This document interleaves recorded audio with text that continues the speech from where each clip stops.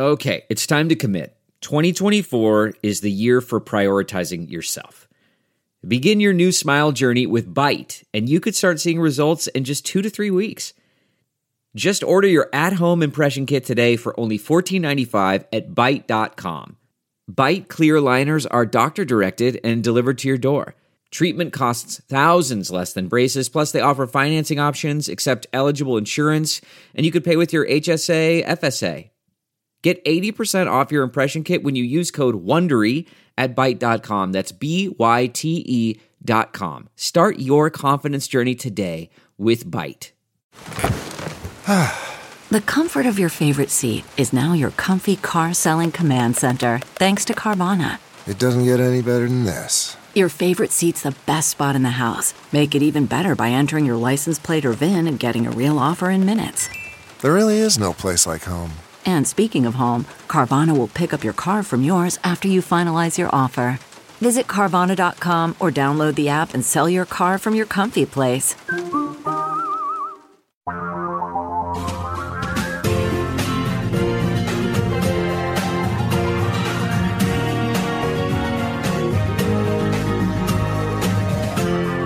This is the Thom Hartmann Program.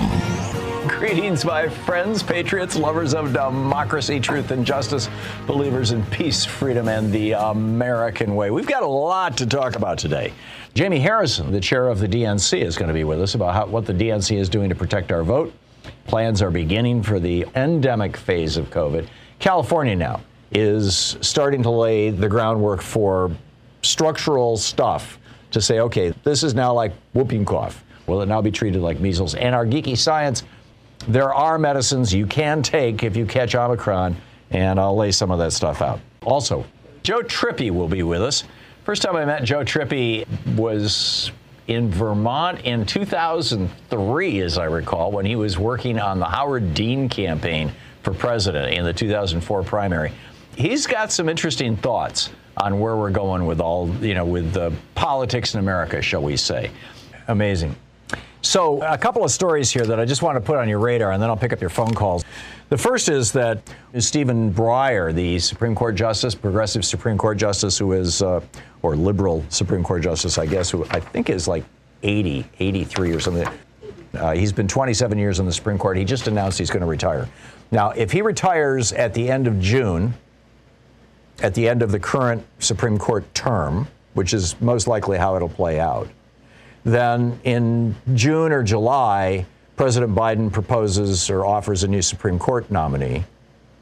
And then you've got a month or so that it's going to go. So we're up to probably August before it gets through the Senate. Right now, the Senate is controlled by Democrats. So and Mitch McConnell blew up the filibuster for Supreme Court justices. So Democrats right now will be able to get a Democratic nominee on the court, unless Manchin or Sinema decide to become Republicans. Let that sink in. I mean, this is why I've been saying, punishing Manchin and Sinema, very satisfying short term, very destructive long term. They should be held accountable at the ballot box. And we'll see how it plays out. But if Kyrsten Sinema, if she's really excited about sabotaging the Democratic Party, this is what she'll do between now and August, and just turn the Senate over to Mitch McConnell, who will simply say, no, we're not going to take your Supreme Court nominee, period, until 2025, after the next election. It's amazing. Okay, there's that. There's a couple other things. This I find this just absolutely incredible. Boston Hospital will not perform a heart transplant on a man who is unvaccinated. His name is DJ Ferguson. He's 31 years old. He's the father of 2 with a 3rd child on the way, and his heart is just failing, right? But he refuses to get vaccinated. This guy believes the BS. I mean, I saw a note this morning over on DU. Every hospital in America right now has a COVID ward. Do any hospitals have a ward or even one room that is devoted to people who are the victims of vaccines? Who got sick from vaccine? No. None. But this guy is like, oh, the vaccine is worse than whatever. So the hospital is saying, sorry, our policy is to give organs to patients who are most likely to survive. There's the actual quote. Given the shortage of available organs, we do everything we can to ensure that a patient who receives a transplanted organ has the greatest chance of survival. Our Mass General Brigham healthcare system requires several CDC-recommended vaccines, including the COVID vaccine, and lifestyle behaviors for transplant candidates to create the best chance for a successful operation. And they point out, once you've had a heart transplant, for the rest of your life, you have to take immune-suppressing drugs that make you very, very vulnerable to dying from COVID.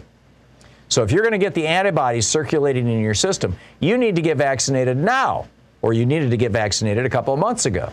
But this guy is absolutely refusing to get vaccinated and saying he's going to die rather than get vaccinated. And, I'm not blaming him. The guy is a victim of this right-wing propaganda machine that is trying to tear down now the Biden administration. You've even got Donald Trump going out saying, get vaccinated. Right? He's completely changing his tune on this. Him and Ron DeSantis are like at opposite ends of this now. It is just so tragic. Breyer's retirement just doubled or tripled the stakes in the United States Senate, too. Your thoughts on that? Paul in Alden, New York. Hey, Paul, what's on your mind today? Tom, I just wanted to update you on the Breyer resignation. Schumer says he's going to fast track it, and he wants it to be as fast as the last. Starting when? Hearing. Well, he's got to wait for a nomination, but he intends to move to hearing quickly. That's what interesting. Yeah, that's great. Not waiting to June or anything like that. Yeah. Right. The other thing is, I had an idea who we should nominate as Breyer's replacement. I think it should be Merrick Garland. And my reasoning is not just that he was it's a twofer. Denied an opening before, but that it would give us a chance to get somebody a little more progressive in as Attorney General, somebody who will announce that, yes, he is pursuing all the various Trumpian conspiracies to overturn the results of the election, et cetera. Yeah, no, forming a task force, et cetera, et cetera. Yeah. Somebody who will do something. Yeah, it would be both ironic and effective. I agree with you, Paul. The problem is that Merrick Garland is like 70 or in his 60s. He's an old guy. And look at how old Amy Barrett is or Beer Bong Brett. I mean, they're putting like 30 and 40-year-olds on the court. And that's, I think we need to be doing the same. But I like your suggestion. I think the irony is just extraordinary. Paul, thank you very much for that. Omar in Herndon, Virginia. Hey, Omar, what's on your mind today? Tom, the prophet, truth, justice, democracy, peace, prosperity, common good, and the American way. Good day to you, sir. Thank you. Back at you. Stephen Breyer's retiring. Oh, my God. I mean, I just hope Mr. McConnell doesn't pull up the same trick he did with Obama. He can't. He can't. Mitch McConnell blew up the filibuster for Supreme Court justices, and the way that he was able to block Garland was because he was the Senate Majority Leader, but Chuck Schumer is now the Senate Majority Leader. So, Breyer says he's going to retire in June, which means that we've got, March, this is January, February, March, April, May, June. We have 5 months, really 6 months, of heavy-duty holding our breath that no Democrat in the Senate dies, no Democrat in the Senate, like Kyrsten Sinema or Joe Manchin, decides to become a Republican, in which case Mitch McConnell would be able to block Breyer's replacement. Oh, my. So we've got some serious breath holding to do here for the next 6 or 7 months. Yes. And what I want to talk about regarding Russia, I really think that the CIA failed in assessing Putin properly, his strength and his vision and what he's planning to do. And the reason why I say that, Germany gets 50% of its gas from Russia. So that's something that... Do they now, or are they simply... Or you're talking about right on the pipeline through Ukraine? Right, okay. Yeah, got it. The pipeline through Ukraine. Right now, Germany gets 50%. So if there's a war and the Russian cut off, that's going to basically destroy the largest economy in Europe, which is Germany. Yeah. So it's really we're kind of in a tough situation, but I think the best way to do it is really to go after these oligarchs, because Putin is nothing without his oligarchs.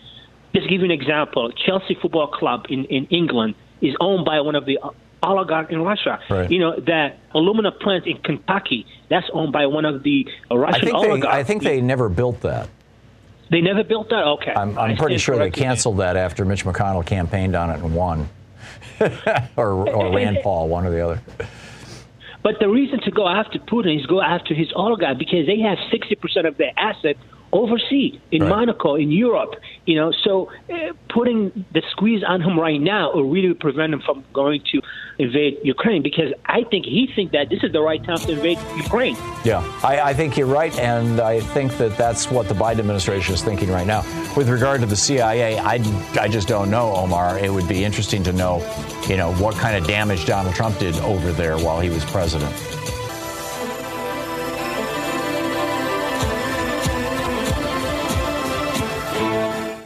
Tom in Pittsburgh, Pennsylvania. Hey, Tom, thanks for listening on Sirius XM. What's up? Hey, Tom. Hey, since McConnell got rid of the filibuster for Supreme Court justices and how quickly they got COVID Barrett through, and if Breyer's resignation, if Breyer is retiring and has made it official, what are we waiting for? Next week, have Biden nominate somebody, push him through. Schumer should get him through quicker than Barrett, and just say, hey, his term starts in October when the Supreme Court restarts. Yeah. I don't know if there's some technicality with the law with regard to having to wait until the seat is vacant, or whether you can begin the process. I'm guessing Biden could announce who he's going to nominate today. He hasn't, to the best of my knowledge. I haven't seen that pop up in the news. I know he made a comment about it, and he has in the past committed that the first person he puts on the Supreme Court will be a black woman. And there are plenty of highly qualified black women out there who it would be great to have on the Supreme Court. But I don't know if he can do it until after Breyer retires. Do you? Well, I don't know if it's written in the Constitution. All it says is that Congress has to consent and advise. Right. So what if we do? We're just doing it early. We're just getting it ready. So when that seat does become open, I'm with you. Especially, we're ready to go. Especially given that, if we lose one single senator. We just heard that Mark Warner, the Democratic senator from Virginia, has COVID, right, or tested positive for COVID. If we lose one single senator, the Senate goes back to Mitch McConnell. And, whatever nominee, Biden wants to put forward dies. I mean, metaphorically. Thanks a lot for the call. Craig in Dallas, Texas. Hey, Craig, you wanted to talk about the guy who got turned down for a heart transplant because he's unvaccinated? Yes. At the end of you telling the story, you mentioned that he was a victim and stuff, and I'm not buying that he's a victim. This guy is an adult. He's able to buy guns, drive cars, drink beer, vote, do all of that stuff. And he also has access to the same information that you have, that I have, and everybody else. He chose to believe what he believes, and that's why he's in the condition he's in. And for me, I find this as a bigger part of the problem with America is where, and I'm not saying that you're, whatever, but it seems to be that, in my opinion, white people are willing to give other white people the benefit of the doubt for bad decisions they make. And you can go all the way back to the Civil War and how Reconstruction ended, how the Confederacy was pretty much let off the hook, all of this stuff. And to me, it's just whites giving whites that benefit of the doubt that blacks and other people don't get, when somebody makes a mistake. There is a long history of that, Craig. You're absolutely right. In particular, crimes, mass shooters, things like that. If they're white, he must be mentally ill. If they're black, then it must be a criminal. Yeah, absolutely. I don't think that I'm cutting this guy slack. If he had been black, I would feel the same way. I feel this way about Herman Cain. Herman Cain, didn't have to die, but he he drank the Kool-Aid. And it's a tragedy. Herman Cain is a smart guy. This guy was a CEO. He's not a victim and stuff. He chose to believe that. I just don't think he's a victim. I don't see a victimization. Well, that's where you and I are disagreeing, Craig, not about the race of it. But and I get what you're saying, and they are all adults, and they do have access to plenty of information. But, Fox News can be very persuasive. Have you ever watched it? I'm going to tell you this, Tom. To me, when I see the Republicans trying to slip away other people's right to vote, to me, if you just want to be, weird or whatever about this stuff, those people shouldn't be allowed to vote. If you can't see the facts and make a decision, then why should those people be even voting? But because in America, it's not illegal to be stupid. I'm just saying still, I just don't see victimization for those people and stuff. They made the decision, and it's a bad decision. I feel sorry for them that they decided to do that, and they're going to pay a big price, but still, Yeah. No. Well, this guy's going to die as a result of this, and because he's close to death right now. His heart is in its last stages, but I don't know, Craig. I know. We've got 850,000. We all got that. We all feel that empathy and got that humanity about it and stuff to say, hey, you don't want to keep nobody down when they down, especially when they're facing death. Yeah. Well, there's that impulse, but Jen Senko. Thank you, Sean. Jen Senko's movie, The Brainwashing of My Dad. I mean, she tells the story of her father. When he retired, he started watching Fox News, and he literally went through a personality change, became a different person, became a right-wing raving lunatic. And then they pulled the plug on Fox News, and he turned back into a normal person. This media has real power, and it is claiming real victims. And I'm going to continue to characterize it as such. I get it, Craig, that they're adults. But respectfully, I disagree. Thank you for the call, though. Yeah. I think that a lot of the responsibility lays with the media that is laying lies on these people. He does. I think Craig was his name. I think he does raise a real interesting, though, moral question. I mean, who is at fault?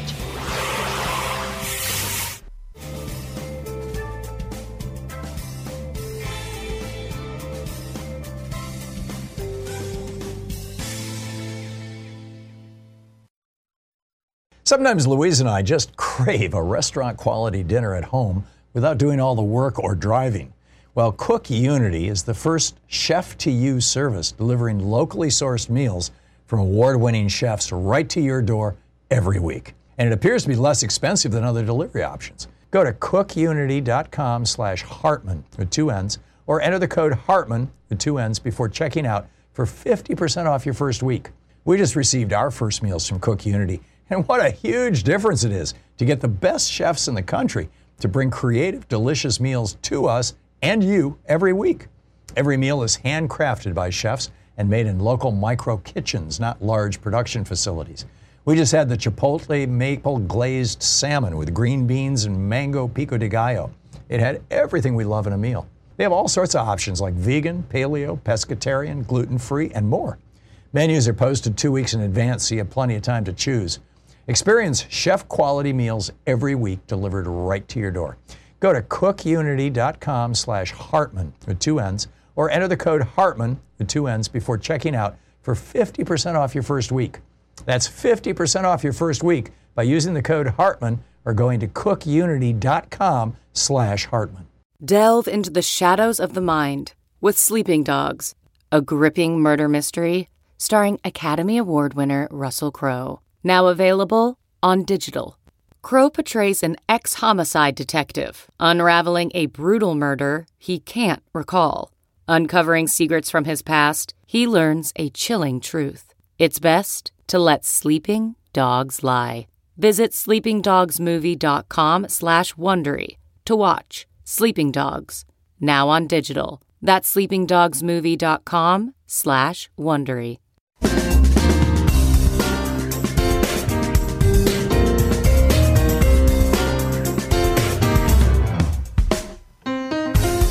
Tom Hartman here with you. You will recall Tom Perez was pretty much a regular on this program when he was running the DNC.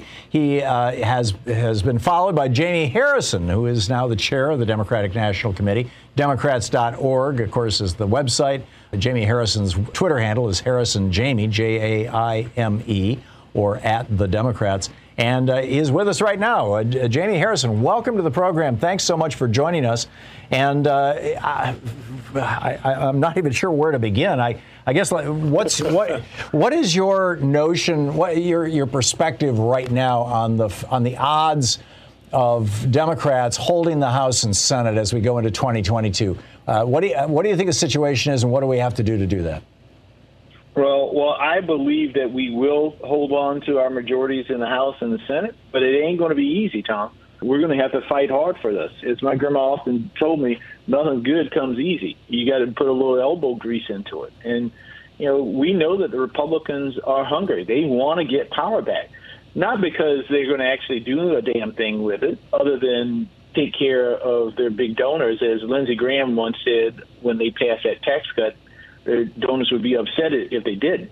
Right. Whereas we're trying to do things to improve the lives of the American people. the hardships and the barriers that people have in front of them.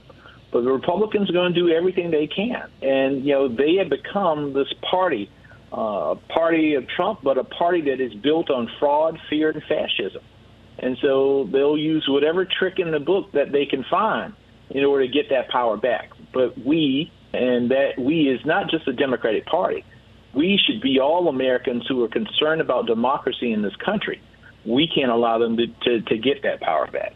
Are you saying, I've been saying this for some time, throughout the Trump presidency, actually, that fascism is on the agenda. It's time to use the F word. Is the Democratic Party going to start openly, you just did, I think, openly saying that the Republican Party is embracing a form of governance that has destroyed the world a couple of times now? Well, listen, I have not been shy with saying it. The 3 Fs, fear, fraud, fascism. Yeah. Everything they do is anchored in one of those 3 pots. Rule of law, just listen to what Newt Gingrich said the other day. That the January 6th Commission that is looking at the largest political insurrection that we've seen in this country probably since the Civil War, the January 6th Committee is doing something that is breaking the law? What? Investigating, doing their power, following their oaths of office to protect and defend the Constitution of the United States from both threats, foreign and domestic? That is breaking the law, and that they should be thrown in jail because of it? Yeah. You would think we're in some banana republic when you listen to some of these folks. They don't care about the law. Yeah, that is absolutely authoritarianism 101. So there's a few issues that I think are going to emerge as major issues as we head past the primary season into the general election. And probably crime, or in particular violent crime, is going to be at the top of that list. This idea that 30 years, 40 years now of neoliberal economic policy, shipping our jobs overseas, tax cuts for the rich, stripping the wealth of the middle class, is now biting deeply. We've got a structural problem there. The workplace is a place where people not only earn a living, but it's also a major kind of social hub. You can just see this. I used to live in Detroit. I grew up in Michigan. And as unemployment goes up, or as employment goes down, as good quality employment goes down, crime goes up, regardless of race, regardless of region, regardless of pretty much anything else. And as the ability to attend good quality schools goes down, crime goes up. It seems like, at least from my point of view, these are just laws of physics kinds of things. But how is the Democratic Party going to challenge this when the Republicans start screaming about, law and order, which, it worked for Richard Nixon back in the 70s really well. I'm fully expecting an onslaught of this stuff. Democrat cities, lots of crime. Well, I just responded recently to something that Kevin McCarthy put out there on tweets in terms of his response to President Biden's inquiry about what do the Republicans stand for. And in essence, he wanted to go towards this, as they have often done, the fund the police BS that they've been trying to tag onto the Democratic Party. Right. But we know that the party that has really defunded the police, when Donald Trump was president, he cut policing budgets in the Department of Justice by almost $500 million, $500 million reduction there. Whoa. And when the Republicans had the opportunity to fund the police in the American Rescue Plan, what did they do? They voted no. So, many of our police departments and our emergency services, the fire departments, all needed money desperately in the spring of last year and going into the summer. And we put the Democrats, under Joe Biden's leadership, put those resources into the American Rescue Plan. Not one Republican in the House, not one Republican in the Senate voted for the legislation. So thereby defunding the police. And so we got to just call them out. We got to call them out for who they are, how they vote, and make sure that they don't run away from it. Right. And that's what I want to see in a Democratic Party. One that is not going to pull its punches. Yes, we are nice people. We believe in government. But we sure as heck aren't going to allow these Republicans to take credit for stuff that they didn't do and to put on us the things that they have deficiencies in. Right. And so it's far time for Democrats to stand up and to fight back and push back against the Republicans and their hypocrisies. Down in Florida, a college professor just pulled the plug on a talk that he was going to give to a bunch of high school teachers, not students, teachers, about the civil rights movement from basically the 1940s to the 1980s. There's at least a couple of decades on either side of the 60s that are largely ignored in the discussion of the American civil rights movement. That was the essence of his talk. He pulled the plug because he's worried that these new laws and policies that DeSantis has put into place against, quote, teaching critical race theory could, lead to the loss of his job. I mean, DeSantis is now talking about passing legislation that allows any parent to sue any school district. It's kind of a variation on the bounty that you get for outing somebody who has an abortion in Texas. Now you can make some money by suing your local school or teachers or whatever. How does the DNC intend to rebut this whole CRT Republican hysteria? They're calling it the Parents' Bill of Rights. This is the thing that they're running on now. And DeSantis is apparently having a lot of success with this in Republican circles in Florida. Again, the three F's that define the Republican Party: fear, fraud, and fascism. And here you got two of the F's in play. It's fear. They're trying to make parents fearful of their teachers, fearful of the teachings of their kids. Folks, these teachers have been teaching the same dang on thing for years now. And if you're like suspicious about what they taught, we all as parents, I'm a father of two. Anybody dealing with COVID in this country with young kids, for about a year, you had to teach your kids at home, right? Yeah. That curriculum that you got was from the teachers, the same teachers that are in the classroom right now with those kids. Do you remember teaching CRT to your kids? Well, I remember, it's been a lot of years, but, I've certainly talked with my kids, about the racial history of America, and I think that's important stuff. And it looks to me like they're just trying to blot this out of our classrooms, and I think it's very wrong. Tom, the next step is they're going to ban Black History Month. We're coming into Black History Month in February. Right. Again, this is a form of fascism. It's about the other, creating fear of the other. Yeah. And you'll go from one group to the next group. They love to say they want to wrap themselves in the Constitution. Well, what about freedom of speech? What about the ability to talk about the things? What about just teaching the history of this country? Yeah, there are good things in our history, and there are some not so good things with our history, but it's important that we understand that history so that we don't repeat the mistakes of the past. Amen. That's why that's important. Amen. I'm with you. We're talking with the chairman of the DNC, Jamie Harrison. And Chairman Harrison, we've got about a minute and a half before we're going to hit a hard break here that I can't control. I'm wondering what you would, in that time, what you would encourage people who are listening or watching us right now to do. I mean, what are the action steps? What are the Democrats should be seriously engaging in to to help with 2022, and B, more broadly to fight back against fascism in America? Well, let me give you the plan for what we are going to do in order to win in 2022.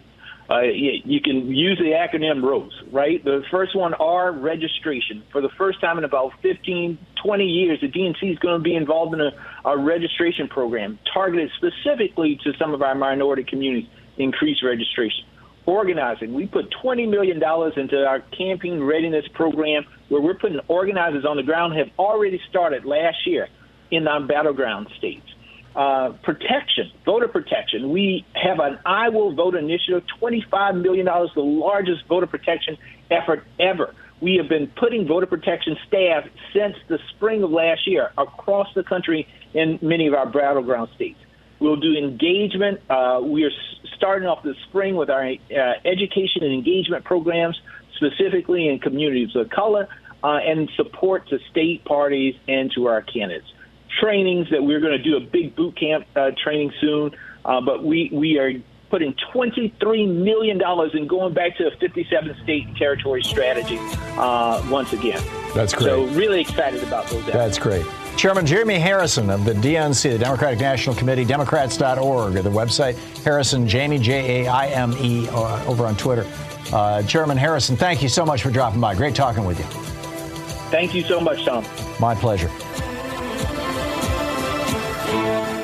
John in Kansas City, Missouri. Thank you for taking my call. I agree with you that the Democrats have to combat. We know what's coming from the Republicans. They're throwing it out there about crime in the cities, but they've been doing that for a while. And two things we should do.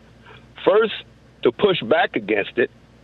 Don't you know there are a lot of Republican-led states with high crime in their cities and has been for years? I'll just name Florida for an example. Yeah, but what the Republicans will point out, John, is that most of those cities have Democratic mayors. And that's always their shtick. Cities are more likely to have Democratic mayors, even in red states. Well, you have a point, but I still think that we should push back because the Republican governors in those states are going to be using that tactic. So ask them, what have you done about crime in your state? Yeah. What have you done about the rise of opiates in your state? What have you done? What I'm getting at, these places, these red states are not, utopias. Right. Okay? There's high crime, everything from political, and also we should use pictures of the Proud Boys, the 3%ers, all those crime that they were doing in the streets. Push back on this hard, really. Yeah. I mean, if the Democrats come out and put ads, run a campaign about the political, physical violence, use the insurrection, use the videos from Michigan, use the videos from Portland, And every state in the union has laws against armed militias in their states. They haven't been enforced, and a lot of these laws go back to post-Civil War. They're over 100 years old, but they could be used, and they're not, and that's something too. John, excellent points all. Thank you very much. Gar in Decatur, Georgia. Hey, Gar, what's up? Oh, how you doing, Tom? What I really called for was about defunding the police. Mm-hmm. Now, what it brought to me was, let me see how much these police budgets are. Right. And they're in the billions. I know. New York City budget is from $7 to $10 billion. Chicago's in $1 billion. Atlanta's in $850 million. I mean, and we talk about crime. In other words, we're not getting bang for our buck. I mean, we're paying out big money to the police. What it means is actually, can we do something different? What is that old saying? You keep doing what you're doing. Mm-hmm. You keep getting what you're getting, and what do they call it? Insanity. Right. Yeah. And we're talking about crime. Yeah.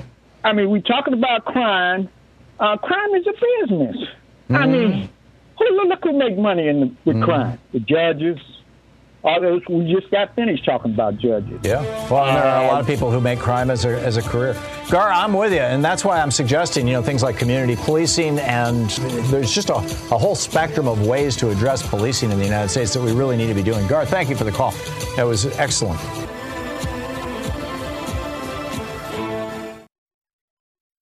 Quick math. The less your business spends on operations, on multiple systems, on delivering your product or service, the more margin you have and the more money you keep.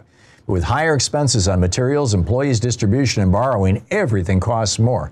NetSuite is the #1 cloud financial system, bringing accounting, financial management, inventory, HR, all into one platform and one source of truth. With NetSuite, you reduce IT costs because NetSuite lives in the cloud with no hardware required. It's accessible from anywhere. You cut the cost of maintaining multiple systems because you've got one unified business management suite.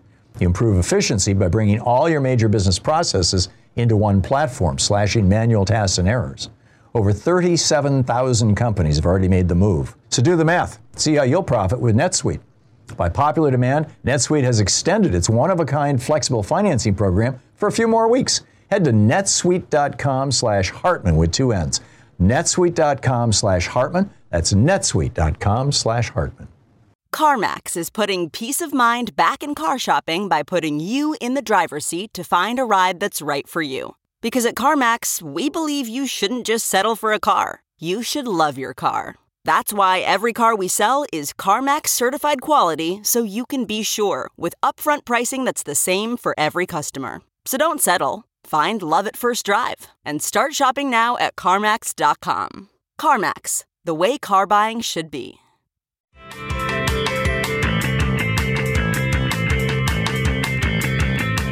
Right now on the line with us is Joe Trippi, the Democratic strategist, the host of the Trippi Show podcast. Levercommunications.com is the website apparently for that, and you can tweet him at Joe Trippi. Joe, do I have your contact information right here? Yeah, it's That Trippi Show is the name of the podcast. But thanks, Tom. It's great to be with you, man. It's been too long. Yeah, wow. Hey, I remember back in 2003 when you were running the Dean campaign, and I think it was the first time I met you. And then in the middle of it, you had like a kidney attack or something. It was terrible. Yeah. I remember that so vividly. But you just struck me as such a thoughtful, knowledgeable guy. You always have. And I've in any case. I've been a fan of yours the whole time, too, seriously. So, and it's good. It's back to good times. It's good talking to you again. And the reason I wanted to talk to you on this particular occasion at this particular moment is because there's a lot of despair traveling around in Democratic circles, particularly after, we had two turncoat Democratic senators shoot down voting rights reform. And you've been pushing back on this, and I think quite effectively, and making some really brilliant points. And I wanted to solicit your help in sharing those. So what is giving you optimism right now for 2022? I think there's a whole lot going on. It's getting, sort of missed in all the doom and gloom reporting that's happening out there. One of the first things is, look, a year ago, as I started looking at 2022 and looking at redistricting, it was pretty clear that Republicans were going to be able to draw 10 more safe Republican seats in this redistricting that's going on right now.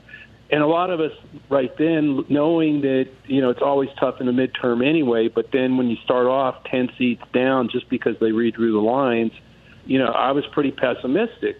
But now as you see state after state and the lines becoming clearer and some courts getting involved in Ohio and other places, it's not coming true at all. In fact, it now looks like of the new districts, we're likely to have 4 to 6 more congressional districts that Joe Biden won in 2020. We'll have those in 2022 than we had in 2020 because two reasons, frankly. The Republicans were so good at drawing the lines in 2010 when they had control of these legislatures. This is their red map strategy, right? Yeah, they can't, right, and they can't make it any redder where it's red. So anyway, we're now going to have, I think, 4 to 6 more congressional seats that are competitive and likely to be won by Democrats than the 10 that we were sure to lose when redistricting was going on, when we first looked at it. The second thing is look at who they're nominating. They are, I think, going to have a year like 2010 where they, back then, nominated some lunatics. Some of you remember the witch in Delaware, the Nevada candidate, Sharon Engel, I think. There are 3 or 4 candidates that they nominated who said such off-the-wall things that it took their winning. They were supposed to win the Senate majority that year. Oh, yeah, there was Roy Moore and Ted Aiken. And and now this year you got Herschel Walker. You got Dr. Oz, Herschel Walker down in Georgia, Dr. Oz up in Pennsylvania. They're doing the same thing, and it's actually this time happening even in darker ways in congressional races because their candidates are really trying to out-Trump the other candidate, and I think it's going to be a big problem for them, particularly there are voters that when they look at the authoritarian wing of the party, Republican Party taking over and what's being done, they're ready to leave if that's the kind of candidate that the Republicans put up, and they're putting plenty of them up. So you've got redistricting is working not against us, but potentially in our favor. 2, they're helping by nominating lunatics or loons. 3, when you look at even the fights that we're having out there on the progressive side, Democratic side, there may be a race in Pennsylvania, for instance, Fetterman and others in Conor Lamb, but there's a real sense, I think, that people are going to unify behind whoever wins our primaries. Not true in theirs. If the Trump candidate a rhino somehow beats a Trump candidate, the Trump folks will stay home and vice versa, or be discouraged. So I think that's the third factor. And also I think, look, there's a lot of good things that Democrats have gotten done despite the Republicans obstructing, and that we're kind of at the low point of the approval. Everybody's mad at everybody right now because of COVID or their kids in schools. They're angry. When they're angry, that's taken out on the president's approval numbers. I think that anger is going to subside as COVID and the economy and the jobs growth continues in the right direction as we get closer to November. Yeah, my analysis of Biden's falling poll numbers is as follows, and I'd love to do a reality check with you on this, Joe Trippi. If a pollster were to call me right now and say, are you happier now with Joe Biden than when he was first elected, I would probably say no. But the reason would be because I think that he pissed away, frankly, a good chunk of the year that should have been focused on voting rights, which is foundational to everything else. I realize he had emergency, real economic crises. And then the Build Back Better fiasco. I mean, they should have seen Sinema and Manchin coming. These two people have been saying this for a full year. True. And Lyndon Johnson would not have allowed this to happen. And I think that many Democrats want a guy in the White House who's going to take names and kick ass, not somebody who's going to try to play Harry Reid. But that doesn't mean I don't love Joe Biden. And I really admire the fact that this guy has gone from being kind of a middle-of-the-road corporate Democrat to being, right in tune with Howard Dean in 2004, or for that matter, I mean, he's got Bernie Sanders running the Budget Committee. So that doesn't mean I wouldn't vote for him. It doesn't mean I wouldn't vote for Democrats, but I would show up as not so good. Yeah, you're right. That's what I think is going on. There's a bunch of disappointment for where we are, but also there's a bunch of disappointment, I think, with people about, people thought we would be out of COVID by now. Well, we're not. Right. That's not the president's fault or Democrats' fault, but it still weighs when you ask, hey, how do you feel about how the country's going? People are going to say not very good. Yeah. And I think that's where it's going to show up in his numbers, but I don't believe that those numbers are going anywhere but up from here. And they're probably not going to translate into electoral losses. That was my point. Yeah. I agree. The voters are still with him. So, Joe, forgive the interruption, but I'm looking at the clock here, and we're going to hit a hard break in a couple of minutes. There is a meme floating around in Republican circles, the kind of cynical Republican circles, that is kind of halfway between the Liz Cheneys and the Kevin McCarthy's, which is saying Republican Party should continue to embrace Trump through the 2022 election cycle because he does motivate the base. He will get people out to vote. And midterm elections, if nothing else, are base elections. But after after November, by December of this year, the entire Republican Party should desert him. And probably by that point in time, it will become obvious that the guy is a career criminal. And he will lose what he has left of his political potency, which completely changes the Republican picture going toward 2024. I'm curious your thoughts on that analysis and how that might play out. I think that's like fantasy land, in my view. I think that there is no way that a House majority would do anything but certify Donald Trump in 2024 if they win that majority. Look at what they did with the 139 in their caucus. It was a majority of that caucus. If Jim Jordan had been Speaker that day with the majority, they would not have certified Joe Biden. They would have certified the loser. They will do it again. This is not a fight, and I've said this repeatedly, this is no longer a fight between two parties. One party doesn't exist as a pro-democracy party anymore. This is a fight between a pro-democracy coalition that has to embrace people across ideology and party lines. I mean, we want former Republicans, independents, Democrats. If you're for stopping this authoritarian movement. Right, it's democracy versus no democracy. On the ballot. Right. But if on the Republican side, I guess my thinking on this, and this is not, by the way, my position. I mean, I've seen several headlines just over the weekend talking about, Republicans talking about this. Use Trump and then dump him. I don't think that'll work. I think that's the policy that they're following, actually. But I think it's going to kill the party. I think the party's dead. I really believe that. And I think that they have to look. This is one of the things I've done is created with other folks, with other former Republicans in the Lincoln Project and other places, something called the Union. JoinTheUnion.us is where you can go to read more about it. But it's about calling on everybody to choose sides, to join the union, to protect, preserve our union, our republic, and our democracy. And if you don't want to be in that fight, then you're on the other side. And I think that's where the Republican Party is right now. There is no you're down to maybe two people, Liz Cheney and Adam Kinzinger, and even they won't vote for voting rights. Yeah. Yeah, it's truly breathtaking. So the website is jointheunion.us. Yes. Okay, we're hitting the break here in 3 seconds. I do want to get you back on in the next week or two, and let's talk specifically about that, okay? Absolutely, Tom. Okay, great. The legendary Joe Trippi, Democratic strategist, Joe Trippi over on Twitter, Lever Communications. That Joe Trippi Show is his podcast. You can find it wherever fine podcasts are available. Joe, thanks so much for dropping by. Thank you. Great talking with you. And jointheunion.us.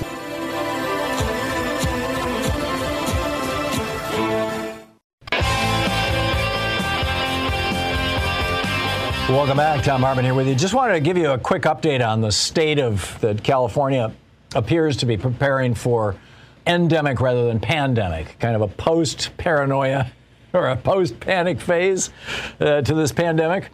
I was talking with my friend Jerry, who lives in New York City, a couple of days ago, and he was talking about how the city is slowly but starting to look like it's going to get back to normal. The city is kind of repopulating. People are coming back as the Omicron is starting to crash, the infection rate, which is what we saw in South Africa and what we've seen in some European countries.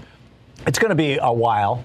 It's going to be, Louise not kind of have it's not quite a bet, but, is it going to be her birthday in March or my birthday in May when things really start seriously feeling like it's back to normal here in the United States? This is all assuming that there's not another god-awful variant coming down the road, which there's a good chance of because we're still allowing these companies to hold the patents. And so, third world countries are not getting cheap vaccines, but that's a whole nother rant. Anyhow, to the point here, first of all, you've got this old, monoclonal antibody treatment that was working and was effective against the first COVID and against Delta, but it doesn't work against Omicron.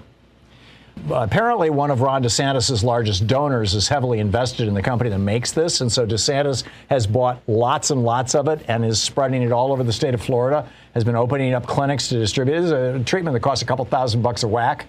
So DeSantis' donor is apparently doing very well from this, if the reports I'm reading make sense. In fact, here's a piece, David Badash over at the newcivilrightsmovement.com. DeSantis vows to fight FDA after COVID treatment his top donor invested in is found to not fight Omicron. All right. But there are things that do.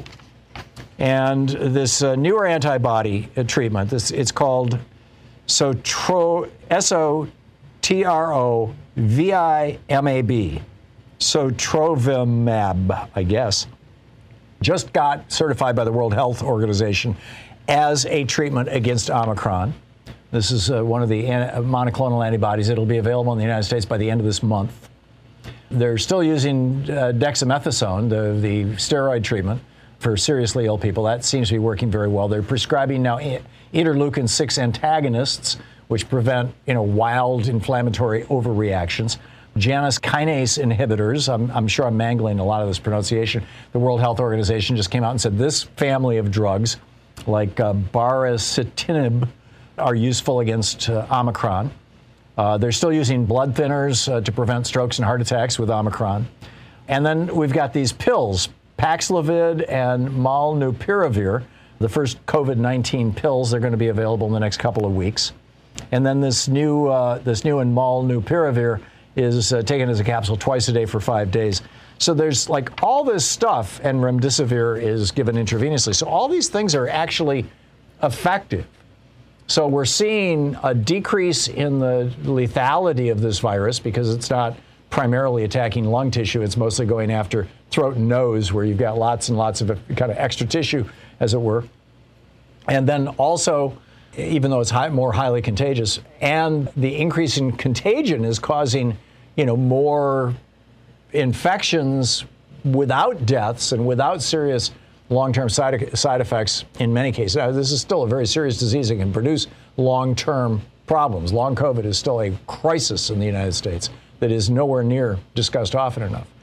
But all of that said, I think that we're finally starting to get into a really good space with this, or at least we can see it on the horizon. And that keeps me going.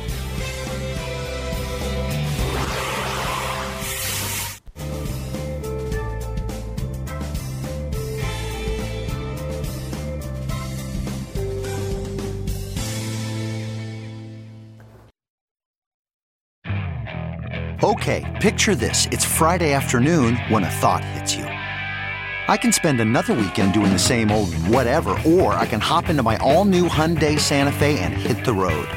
With available H-Track all-wheel drive and 3-row seating, my whole family can head deep into the wild. Conquer the weekend in the all-new Hyundai Santa Fe. Visit HyundaiUSA.com or call 562-314-4603 for more details. Hyundai, there's joy in every journey.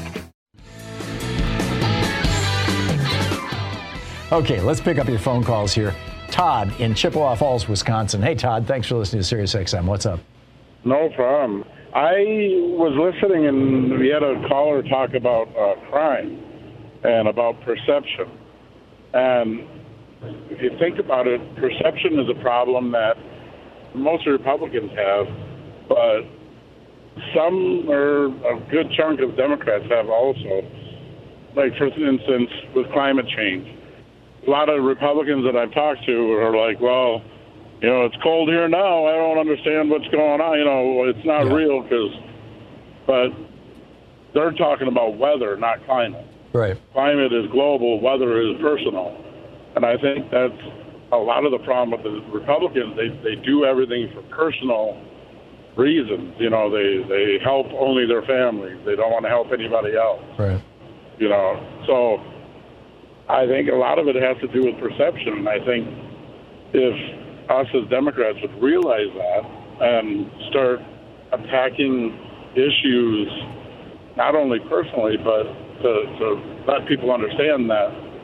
No, I get that, Todd, but I think there's this, you know, free Uber thing going on right now among teenagers across the country where you want to get from one part of town to another, you just carjack a car. Right, rather than calling Uber. Yeah, I mean, CNN was literally just showing a carjacking in New York City, you know, from a security camera, I believe, and it's all over the news. I mean, you know, 400% increase in carjackings, for example. So that perception is the perception is real, but apparently there is something underlying that perception. But I agree with you that, you know, our messaging has to be good and it has to be more inclusive. I think that we have to go beyond just, oh my God, carjacking. Let's talk about what's going on in our society as a whole. Daphne, thanks for the call. Daphne in St. Louis, Missouri. Hey, Daphne, what's up? Hi, Tom. Thanks for taking my call. I'm a communications professional, and so when I look at the things that are going on in this country and threatening our democracy, I'm not seeing messaging that's countering what Republicans are doing and blatantly planning to destroy democracy. I'm also not hearing positive messaging outside of the party surrogates that appear on the Sunday morning network and weekday cable news programs to show what President Biden is doing and pointing out Republican roadblocks. And it really bugs me that there's no targeted messaging to counter news pundits who keep projecting that Democrats are going to lose the midterms. Democrats have 10 months to change the narrative. Grassroots efforts are great, but more needs to be done to show success. And as Jamie Harrison said with you earlier, more needs to be done and said to call out Republicans. And I think one way to do that would be to launch a comprehensive national media campaign that targets traditional broadcast, TV, print, media, social, and other media platforms that not only Democrats watch, but also those who are threatening our country. And so I just think more needs to be done, and the Democrats are lacking in that area. Yeah, I am with you, Daphne. I would add, though, that I think I don't know the answer to this question. Maybe you do. If Democrats, by and large, going into the election think it's going to be really tight or there's a good chance they're going to lose, does that cause them to be more likely to say, damn it, I'm going to fight back and show up to vote? Or does that cause them to be dispirited and say, you know, it's already lost, why bother? Or alternatively, if they think that, hey, we're definitely going to hang on to things, same thing. I think it's the latter. I think that when they see what has not been accomplished by the president because of roadblocks that's been put up by Republicans, and if you keep hearing over and over again that Democrats are going to lose the midterms, then some people may think, well, why should I go out and vote? Yeah. They've already said they're going to lose. What's the sense of me doing this? And so I just think, it's great that he's thinking, the party is thinking $20 million in to get people registered, but I just also think they need to do more to tell their story. It's great what's going on if you're living in the Beltway, but those of us who live outside of the Beltway, I live in the St. Louis region. I actually live in Illinois, and I live in a congressional district that was traditionally Democrat for over 100 years. And we have a Republican congressman who is supporting and carrying water for President Trump. He was one of those people that objected to some of the election results in Pennsylvania. He didn't certify President Biden's win as president. And so it's very disturbing that there are people within my area, not only my area, but across the country, who are only hearing one side and one narrative.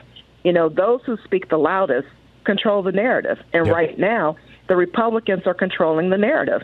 And the Democrats, if you ask people what they're doing, they don't know. And they don't know because they're not seeing it. They're not hearing it. And you've got to do more than grassroots. I was talking to my husband earlier. I said, seditionists, if you can't get onto their platform, they watch sports.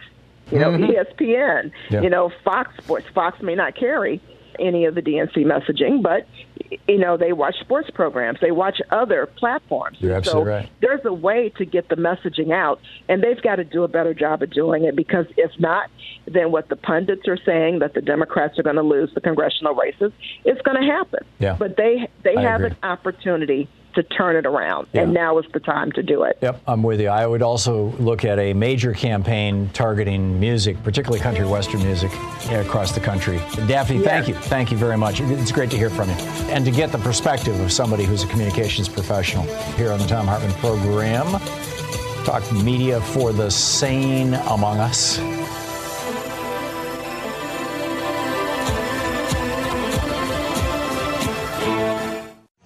Thom Hartmann here with you. I was on Dino Badala's show the other day, and he said, what do you think about the Biden administration? We're 1 year out.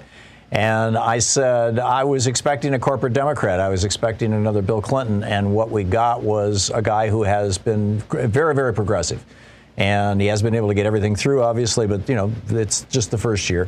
So I just wanted to recap. There's a great thread. It's over at whatbidenhasdone.wordpress.com. And it runs printed out in small type. It runs about 5, 6, 7 pages long here, so I doubt I'll be able to read even a third of it. But let me just share with you some of the stuff that has come out of this administration just in the first year.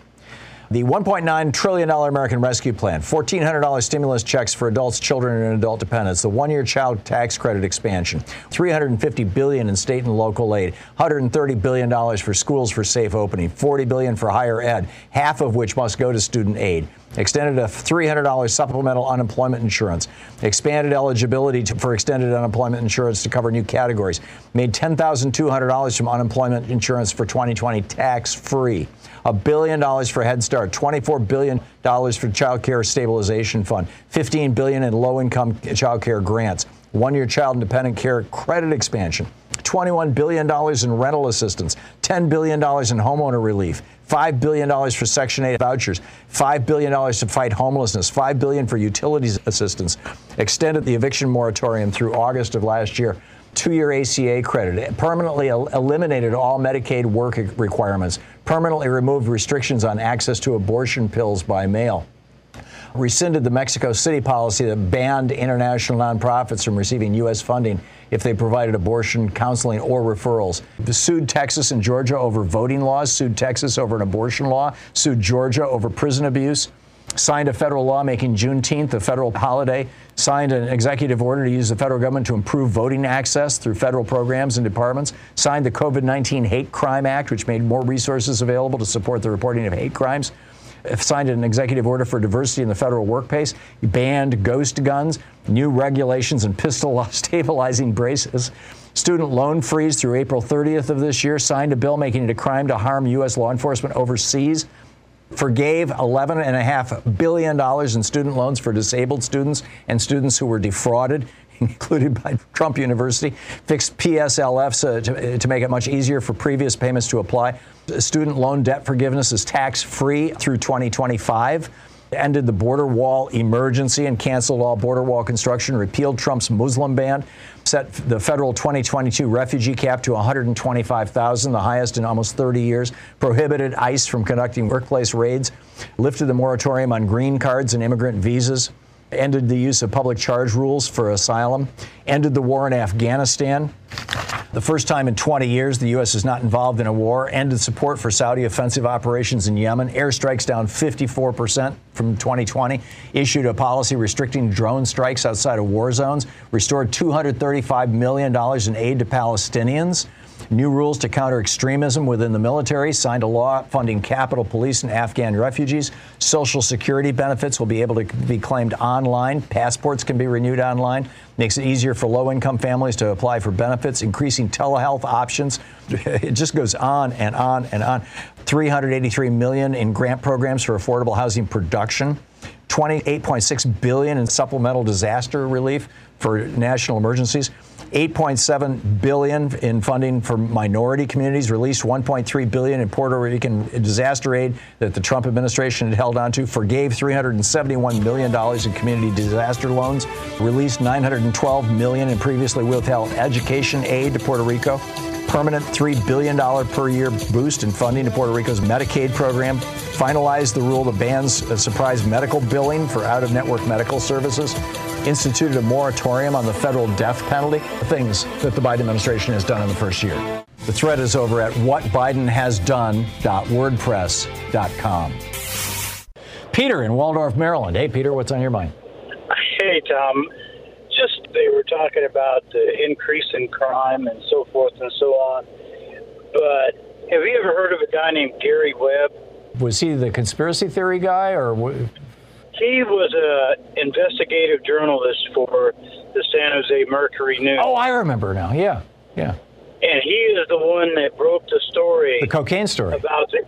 Pardon me? Didn't he break the story about the cocaine in the Reagan administration? That is correct.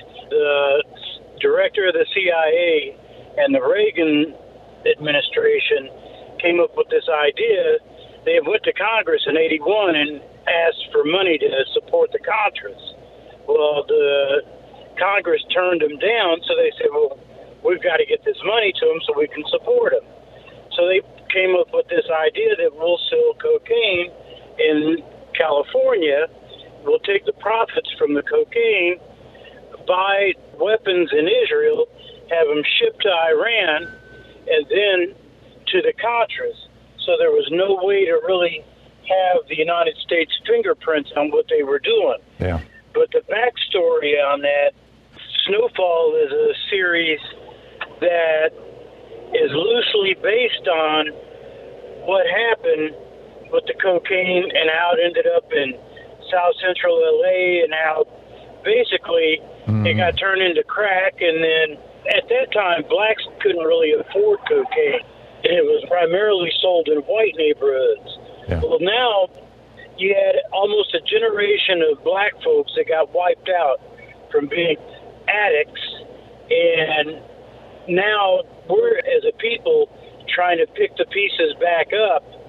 And it's very hard to do that when these young kids, all they see are these drug dealers, and that's who they model after. Yeah, I get it. Peter, I'm sorry, we're out of time, but point's well made, and yeah, Gary Webb did some great investigative journalism, and I think there was some questions around his death, as I recall. Anyhow, we'll be back same time, same place. In the meantime, don't forget democracy is not a spectator sport. It requires all of us. And so get out there, get active. There's so many great ways to get active right now. Pick one. Tag you're it. You've been listening to Thom Hartmann. For audio and video archives, visit thomhartmann.com.